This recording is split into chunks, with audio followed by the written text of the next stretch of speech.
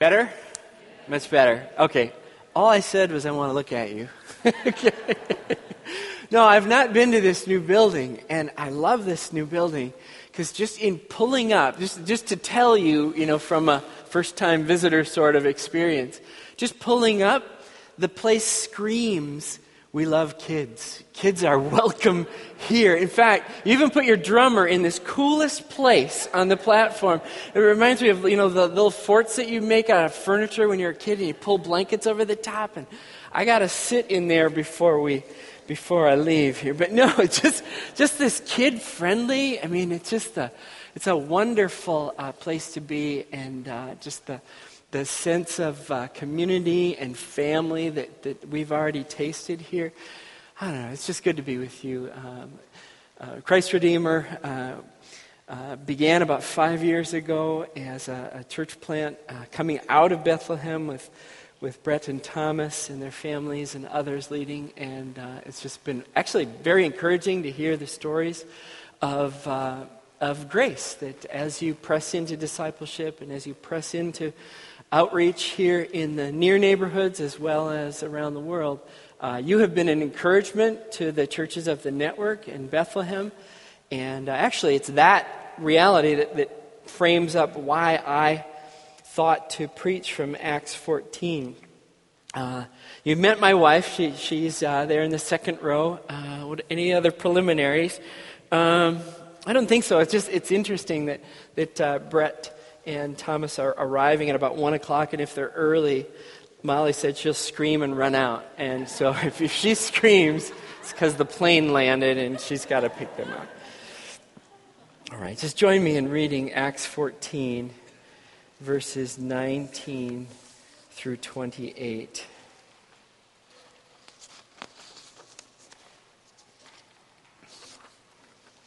Acts 14, 19 through 28. But Jews came from Antioch and Iconium, and having persuaded the crowds, they stoned Paul and dragged him out of the city, supposing that he was dead. But the disciples gathered about him, and he rose up and entered the city, and on the next day he went on with Barnabas to Derbe.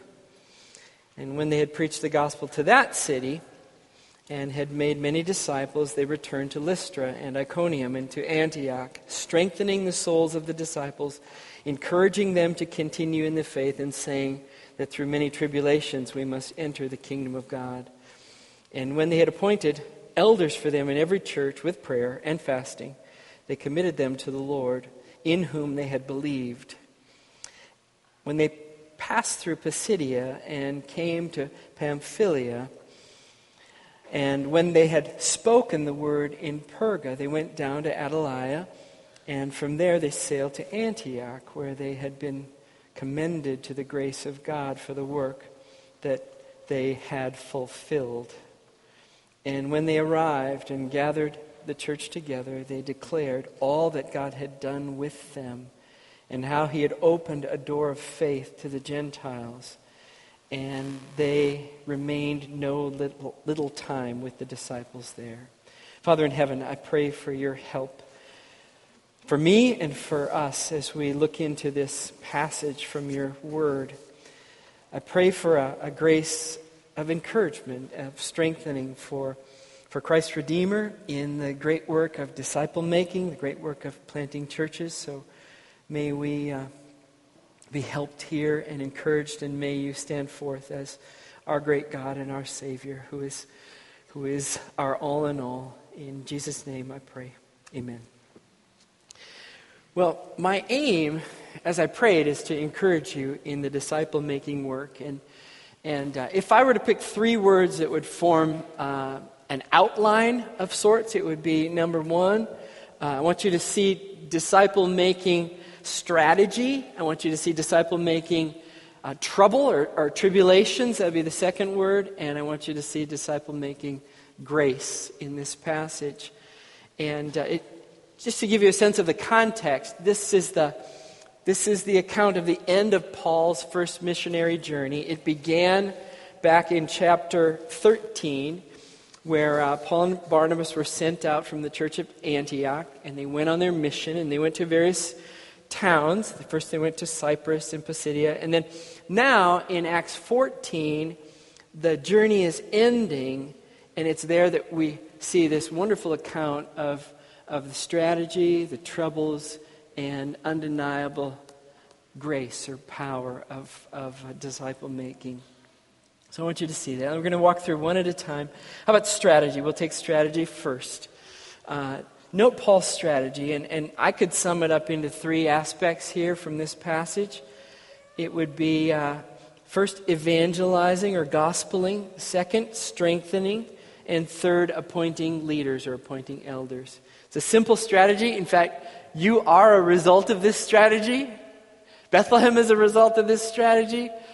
Brett and Thomas are doing this strategy in India right now. I mean, this is just basic New Testament Christianity. So what's the strategy? Evangelizing the city. If you have your Bibles open, you can see that in the beginning of the chapter, in verse 1, it says that, now at Iconium, they, Paul and Barnabas, entered together into the Jewish synagogue and spoke in such a way that a great number of both Jews and Greeks believed. Drop down to verse 3, chapter 14, same chapter.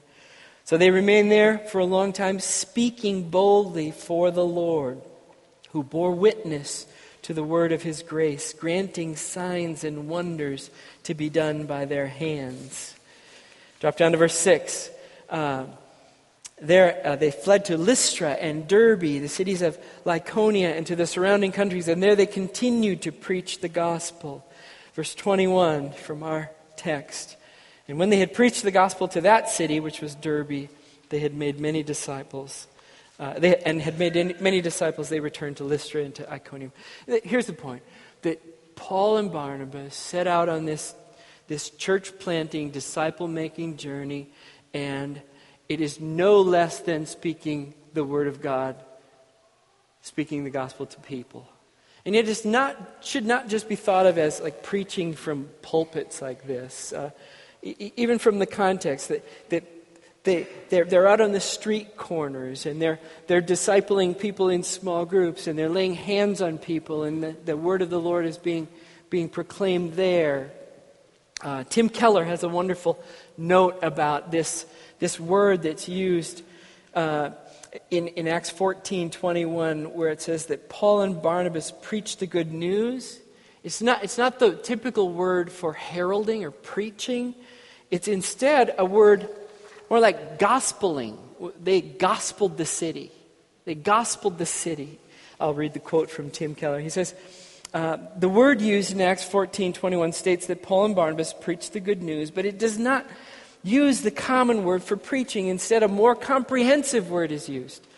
They evangelizoed, that's the Greek word for gospel. They gospeled the city. The Greek word connotes a great deal more than simply preaching sermons. The book of Acts describes Paul in the act of spreading the gospel through preaching in the synagogue, sharing in small group Bible studies, speaking out in marketplaces, leading discussions with difficult people in rented halls, and simply talking with people one-on-one. And so it's not lost on me in Acts 14:3 that this work of gospeling the city is supported by the power of God. It really bleeds into my third point when it says, it's the Lord who bore witness to the word of his grace, granting signs and wonders to be done. So first strategy, gospeling the city. And I know you're doing that, and I know you're leaning into that, and I just want to encourage you in that. I mean, from what I hear from Brett, you are wrestling hard with how do we make disciples? How do we evangelize? How do we speak the gospel to one another? How do we speak the gospel to our neighbors and our friends? And how do we do this as a people? How do we do this together? And I just want to just kind of amen that, stamp that, and say, stamp that with, hey, that's just basic New Testament strategy that you're wrestling with, and we all need to wrestle with and press in. So that's the first one. Evangelizing the city or gospeling the city is strategy number one. Strengthening the believers is strategy number two, because can you imagine? In fact, you probably have seen this, that an evangelistic work will come to town, or or set out from a church, but then no follow-up, no gathering the people. But here you see in Acts 21, the second half, they returned to Lystra and to Iconium and to Antioch, strengthening the souls of the disciples, encouraging them to continue in the faith, and saying that through many tribulations we must enter the kingdom of God. There's Paul's concern and care for the churches where he's visited already. He comes back through, strengthening the souls of the disciples, encouraging them to continue in the faith, and saying, through many tribulations we must enter the kingdom of God. I mean, that would be a sermon in itself, wouldn't it? How do we strengthen the souls of other believers? We bring the word to them. We speak into their lives. We get to know them. We live life on life. We're there in the troubles and the ups and downs of life. We weep with those who weep. We rejoice with those who rejoice. Encouraging them to continue in the faith. I met for prayer with a couple in their 30s on Thursday, and he just found out he has cancer. And his wife's prayer concern was, my concern is that I might lose my faith. Just having that concern makes me think God's keeping you. He'll keep you. And encouraging them, continue in the faith. God is faithful. He will not fail you. He will not forsake you. So, third point, saying that through many tribulations we must enter the kingdom of God. I'll say more about that when I look at disciple-making troubles. But Paul just has that as part of his basic package. Become a new believer. Oh, by the way, there'll be trouble. It'll be hard. Maybe in America it's not as physically hard as it is elsewhere, but people will think you're narrow-minded and bigoted and intolerant and. We have our own form of persecution. And what's really funny, ironic, is that subtle kind of persecution can shut us down. When you look overseas, and I'll read a story toward the end of how physical, terrible persecution doesn't shut believers down. And you think, oh, Lord, help us. Help us. But it's just part of Paul's basic stock package of strengthening believers to remind them that through many tribulations, we must enter the kingdom of God. And then the third strategy there is verse 23. When they had appointed elders for them in every church with prayer and fasting, they committed them to the Lord in whom they had believed. Just basic Pauline disciple-making, church-planting strategy. Gospel, strengthen the believers, and in that strengthening of believers, be working on leadership development to the point that you appoint some as elders to oversee the church and see to it that work goes on for generation and generation and generation and generations and generations yet to come. I mean, that's what brings us to the year 2000 and whatever this is. You know, it's that little simple strategy of God, by the grace of Christ, in the commission of Christ, raising up disciple makers who make disciples and appoint leaders and plant churches and send out leaders to disciple and plant more churches. So it's a beautiful, simple strategy, and I just want to amen it and commend it and encourage you that I see that you are in it. And even the fact that, like I said, Brett and Thomas are gone this weekend is a commending that you are on this strategy. So amen, and keep at it. Now, the second section of my sermon is just to note this, that the troubles or the tribulations of disciple making, the troubles or tribulations of church planting. And I want to note two, and one actually comes from the first half of the chapter that I didn't read, but in the second from our text. The first threat to planting and the first threat to disciple making that I see, I wouldn't have seen a few years ago. Maybe it's, 27 years of pastoral ministry that caused me to see this one more clearly than I might have before. But it's in verse 11 of chapter 14. where we see, here's how it reads. And when the crowds saw what Paul had done, he had commanded a lame man to stand upright and be healed. When the crowd saw that what Paul had done, they lifted up their voices, saying in Lycaonian, "The gods have come down to us in the likeness of men." You see what's happening? I mean, God works and the people exalt Paul and Barnabas. This is trouble. This is a form of trouble. I mean, think about it.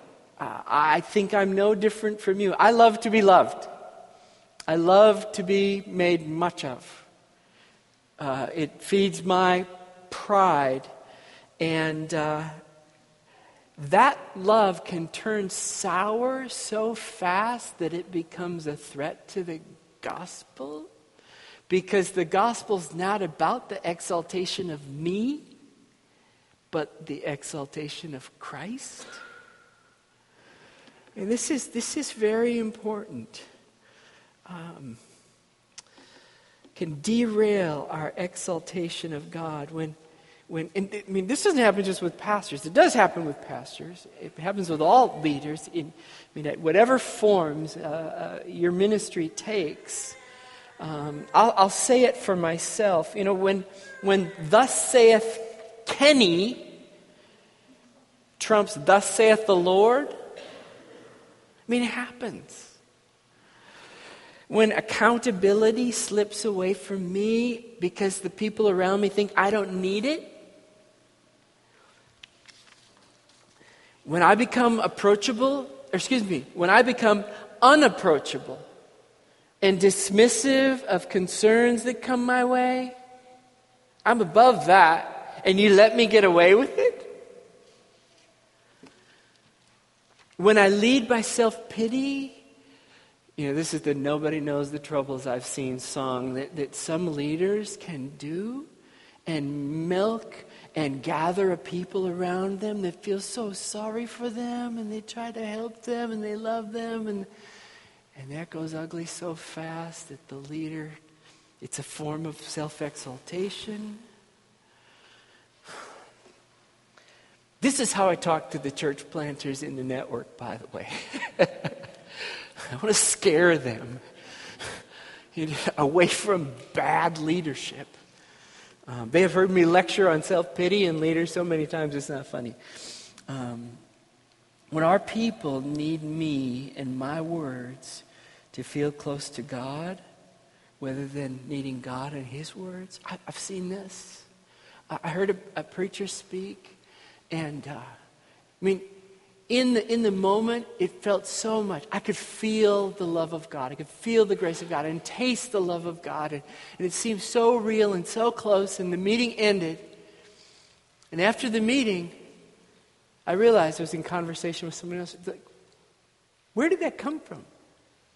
There was no text. There was no hook. There was no... You can pour this grace on yourself by going to the Bible and looking this up and reminding yourself of what it says. But rather, the way it worked was you have to come back and hear Him pour it on you again. So, I take that as one of the troubles of disciple making. Gathering a people around ourselves. In whatever leadership role, whatever role you have in making disciples, gathering a core around yourself, gathering people who think highly of you. And Paul, he doesn't waste any time here. Verse 14 in Acts 14. But when the apostles, Barnabas and Paul, heard of it, they tore their garments and rushed out into the crowd, crying out, "Men, why are you doing these things? Why are you worshiping us? We also are men of like nature with you, and we bring you good news that you should turn from these vain things like exalting us to a living God who made the heaven and the earth and the sea and all that is in them." I love that. God is God. I am not. We exalt Christ Not me, not the teachers, not the leaders. And it may be that there are more ministries and more churches destroyed in the U.S.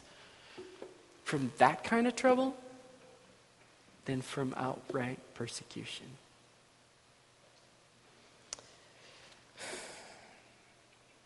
So, let us fight the fight of faith with each other and for each other in the exaltation of Christ, in the humble approachability that we carry with each other as those who lead other people, even as parents.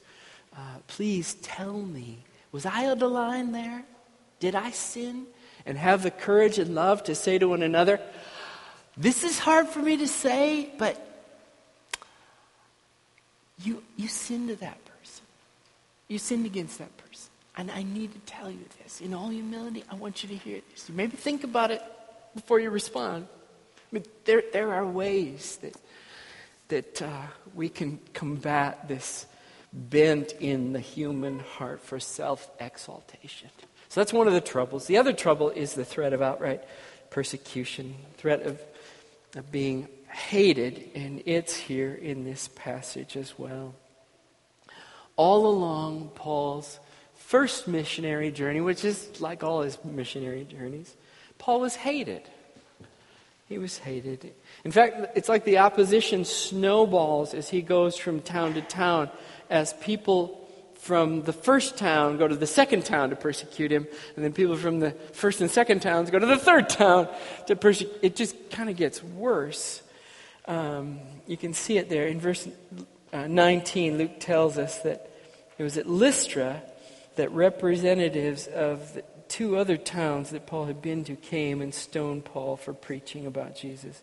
Verse 19, the Jews came from Antioch and Iconium, and having won over the crowds, they stoned Paul and dragged him out of the city, supposing him to be dead. But while the disciples stood around him, he got up and entered the city. The next day he went away with Barnabas to Derbe. You know, this behavior of the Apostle Paul in his persecutions and getting up and staying on the mission over and over again is illustrative of, it's really a picture of the gospel. I don't know how you think about opposition and trouble, but it's really a picture of the gospel that as, even really just think the exaltation as well as the trouble is a picture of the gospel. Palm Sunday is next week.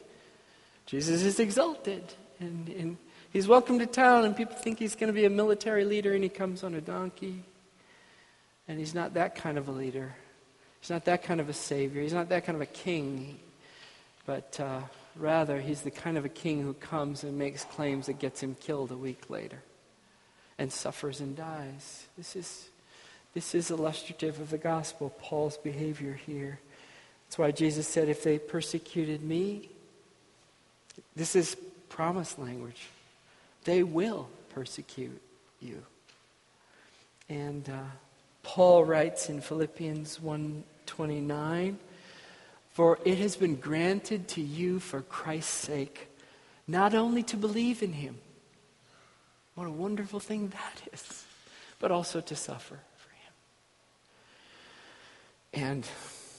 And be this aroma of Christ as people would malign us or belittle us or outright persecute us physically for the sake of the name. We will be an aroma of Christ. We'll be like him. I want to read a story. I don't know. I'll just tell you how I think about the stories from overseas, the stories from Voice of the Martyrs. They're very helpful for me to be in touch with the global church and what's going on, in particular with how the global church is rising up in faith in the face of suffering and opposition. So I have a Voice of the Martyrs story. Voice of the Martyrs, the organization that publishes these stories. I want to read it for you. A pastor, Fritz Manaprim, say it right now, Manaprim, had been ministering in Indonesia for about 10 years when he and his wife were attacked by radical Muslims. Now I'm quoting from the article. The small mob surrounded his church with rocks in each hand, clapping the stones together furiously. They were like madmen, carrying out a holy pilgrimage of terror. A policeman implored Fritz, "Pastor, please hold no service here today. This is what the Muslim leaders want, and they have become mad." Not desiring to stir any additional trouble, Fritz assured the police officer that he would turn away the congregation. He also tried to reason with them, the man who was leading the mob. As members of the congregation arrived for service, Fritz shouted at them to leave. But before the church members could respond, the mob erupted, their stones flying, as the Muslims attacked the church, which is also Fritz's home, as they chanted Allah Akbar. The police tried to stop the mob, but with little success. The mob dragged Fritz's wife outside, beating and kicking her. If the security officers hadn't stopped them, Fritz and his wife would have been killed. The officers took the pastor and his wife to the military office for their safety. Fritz filed a report, but no arrests were made. No one would have blamed Fritz and his wife if they had fled and if they had ceased church services altogether, but they didn't. Despite their home being ransacked and the threat of imminent persecution, they remained in the area to minister the gospel to their brothers and sisters. I mean, grace is unmistakable in the New Testament and in the stories of the perseverance of the early church. The account goes on. 2 weeks later, the couple was warned by police that another, even larger, angry mob was gathering for another attack. That evening, the mob arrived. Again, they surrounded the church and began to throw stones, yelling, "Attack, attack." But this time, the police did not show up to protect Fritz's family. It didn't take long for the mob to enter the church, ransacking everything in sight. They cut off the electricity, leaving the rooms in darkness. Before Fritz and his wife could escape, a club came across the back of his wife's head, and Fritz was clubbed until his face was drenched in blood. I'm actually glad the children have been dismissed. As they tied Fritz with steel wire and continued to beat him, Fritz cried out, "Lord Jesus, help." One of the attackers forced his burning cigarette into Fritz's mouth, laughing and jeering, and he told Fritz, "Eat your Jesus." A hood was placed over the pastor's head, and he was taken outside and stripped bare. Attackers beat him and burned him with cigarettes and rolled him through the broken glass from the church window. Others continued to ransack their home and church. The chants of the attackers echoed in his ears, "Allah Akbar." Finally, Fritz fell unconscious. A final blow to his jaw was more than he could bear. And when he awoke, he found himself lying on a pile of wood from the church ruins, with his attackers throwing shattered furniture on top of him, and he was soon choking from smoke as flames emerged from around him. And Fritz prayed what he thought would be his final prayer before meeting the Lord Jesus face to face. "Lord Jesus, I give my soul and spirit to you." Fritz doesn't remember how it happened, but he suddenly found himself being lifted from the blaze like Shadrach, Meshach, and Abednego. God had spared him from the flames. After Fritz escaped the fire, he was tied to a pole and stoned and left for dead. His jaw had been smashed, nerves in his eyes had been irreparably damaged, and he suffered a concussion. Fritz and his wife are now staying with friends at the time this article was written, less than 2 miles from where their church and home were destroyed, and not surprisingly, he continues to pastor the flock. My goodness. Oh, the troubles, the tribulations of disciple making and church planting, of the extremes. Being worshipped as gods and being killed like Jesus.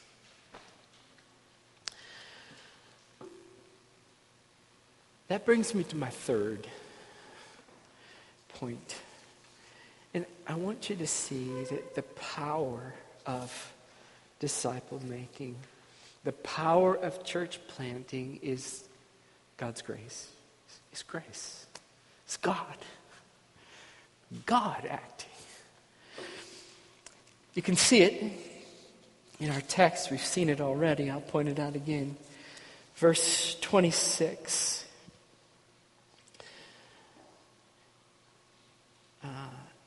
Just this note that Paul and Barnabas had come from Antioch, where they had been commended to the grace of God for the work that they had fulfilled. See the past tense in that? So, in this missionary journey, they were set out, commended to the grace of God, dependent on the grace of God, and God did it.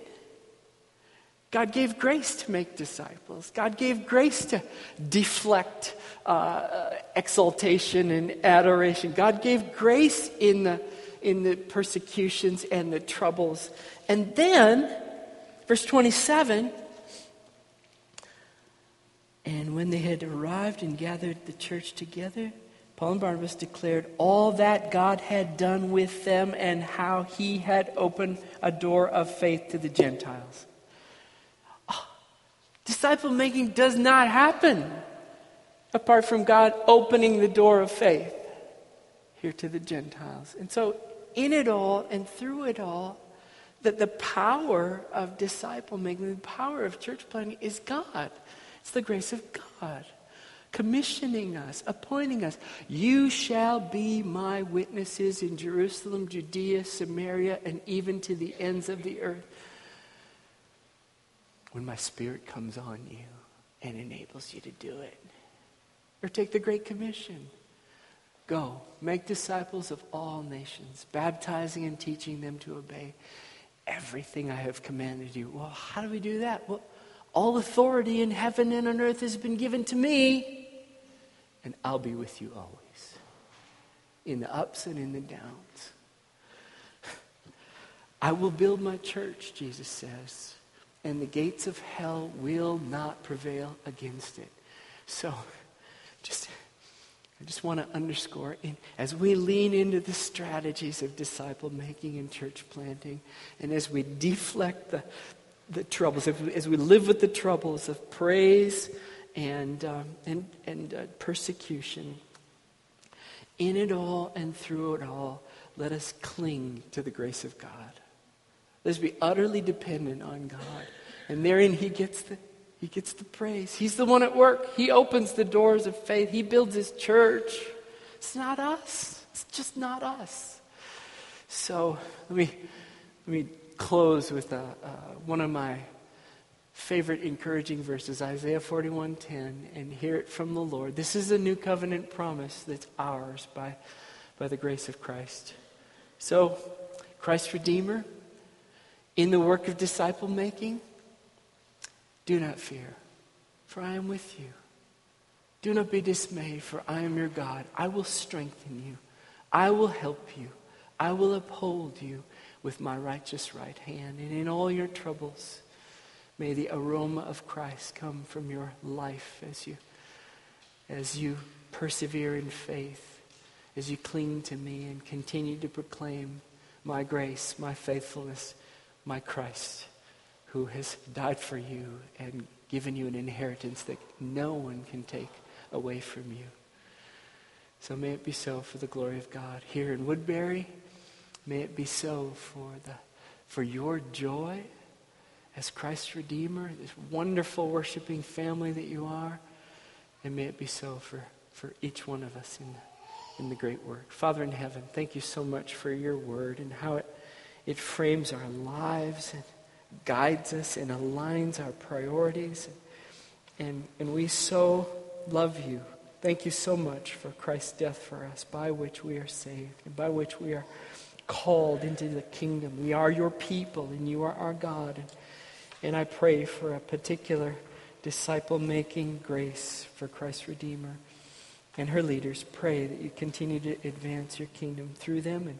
And I do pray that in that work, that work would be done here in the room as we strengthen one another, encourage one another, and make disciples in our own households, in our own homes, of our own kids and family, as well as to the neighborhoods and the nations. Do it all for the glory of your name and our joy and the joy of all peoples, I pray. In Jesus' name, amen.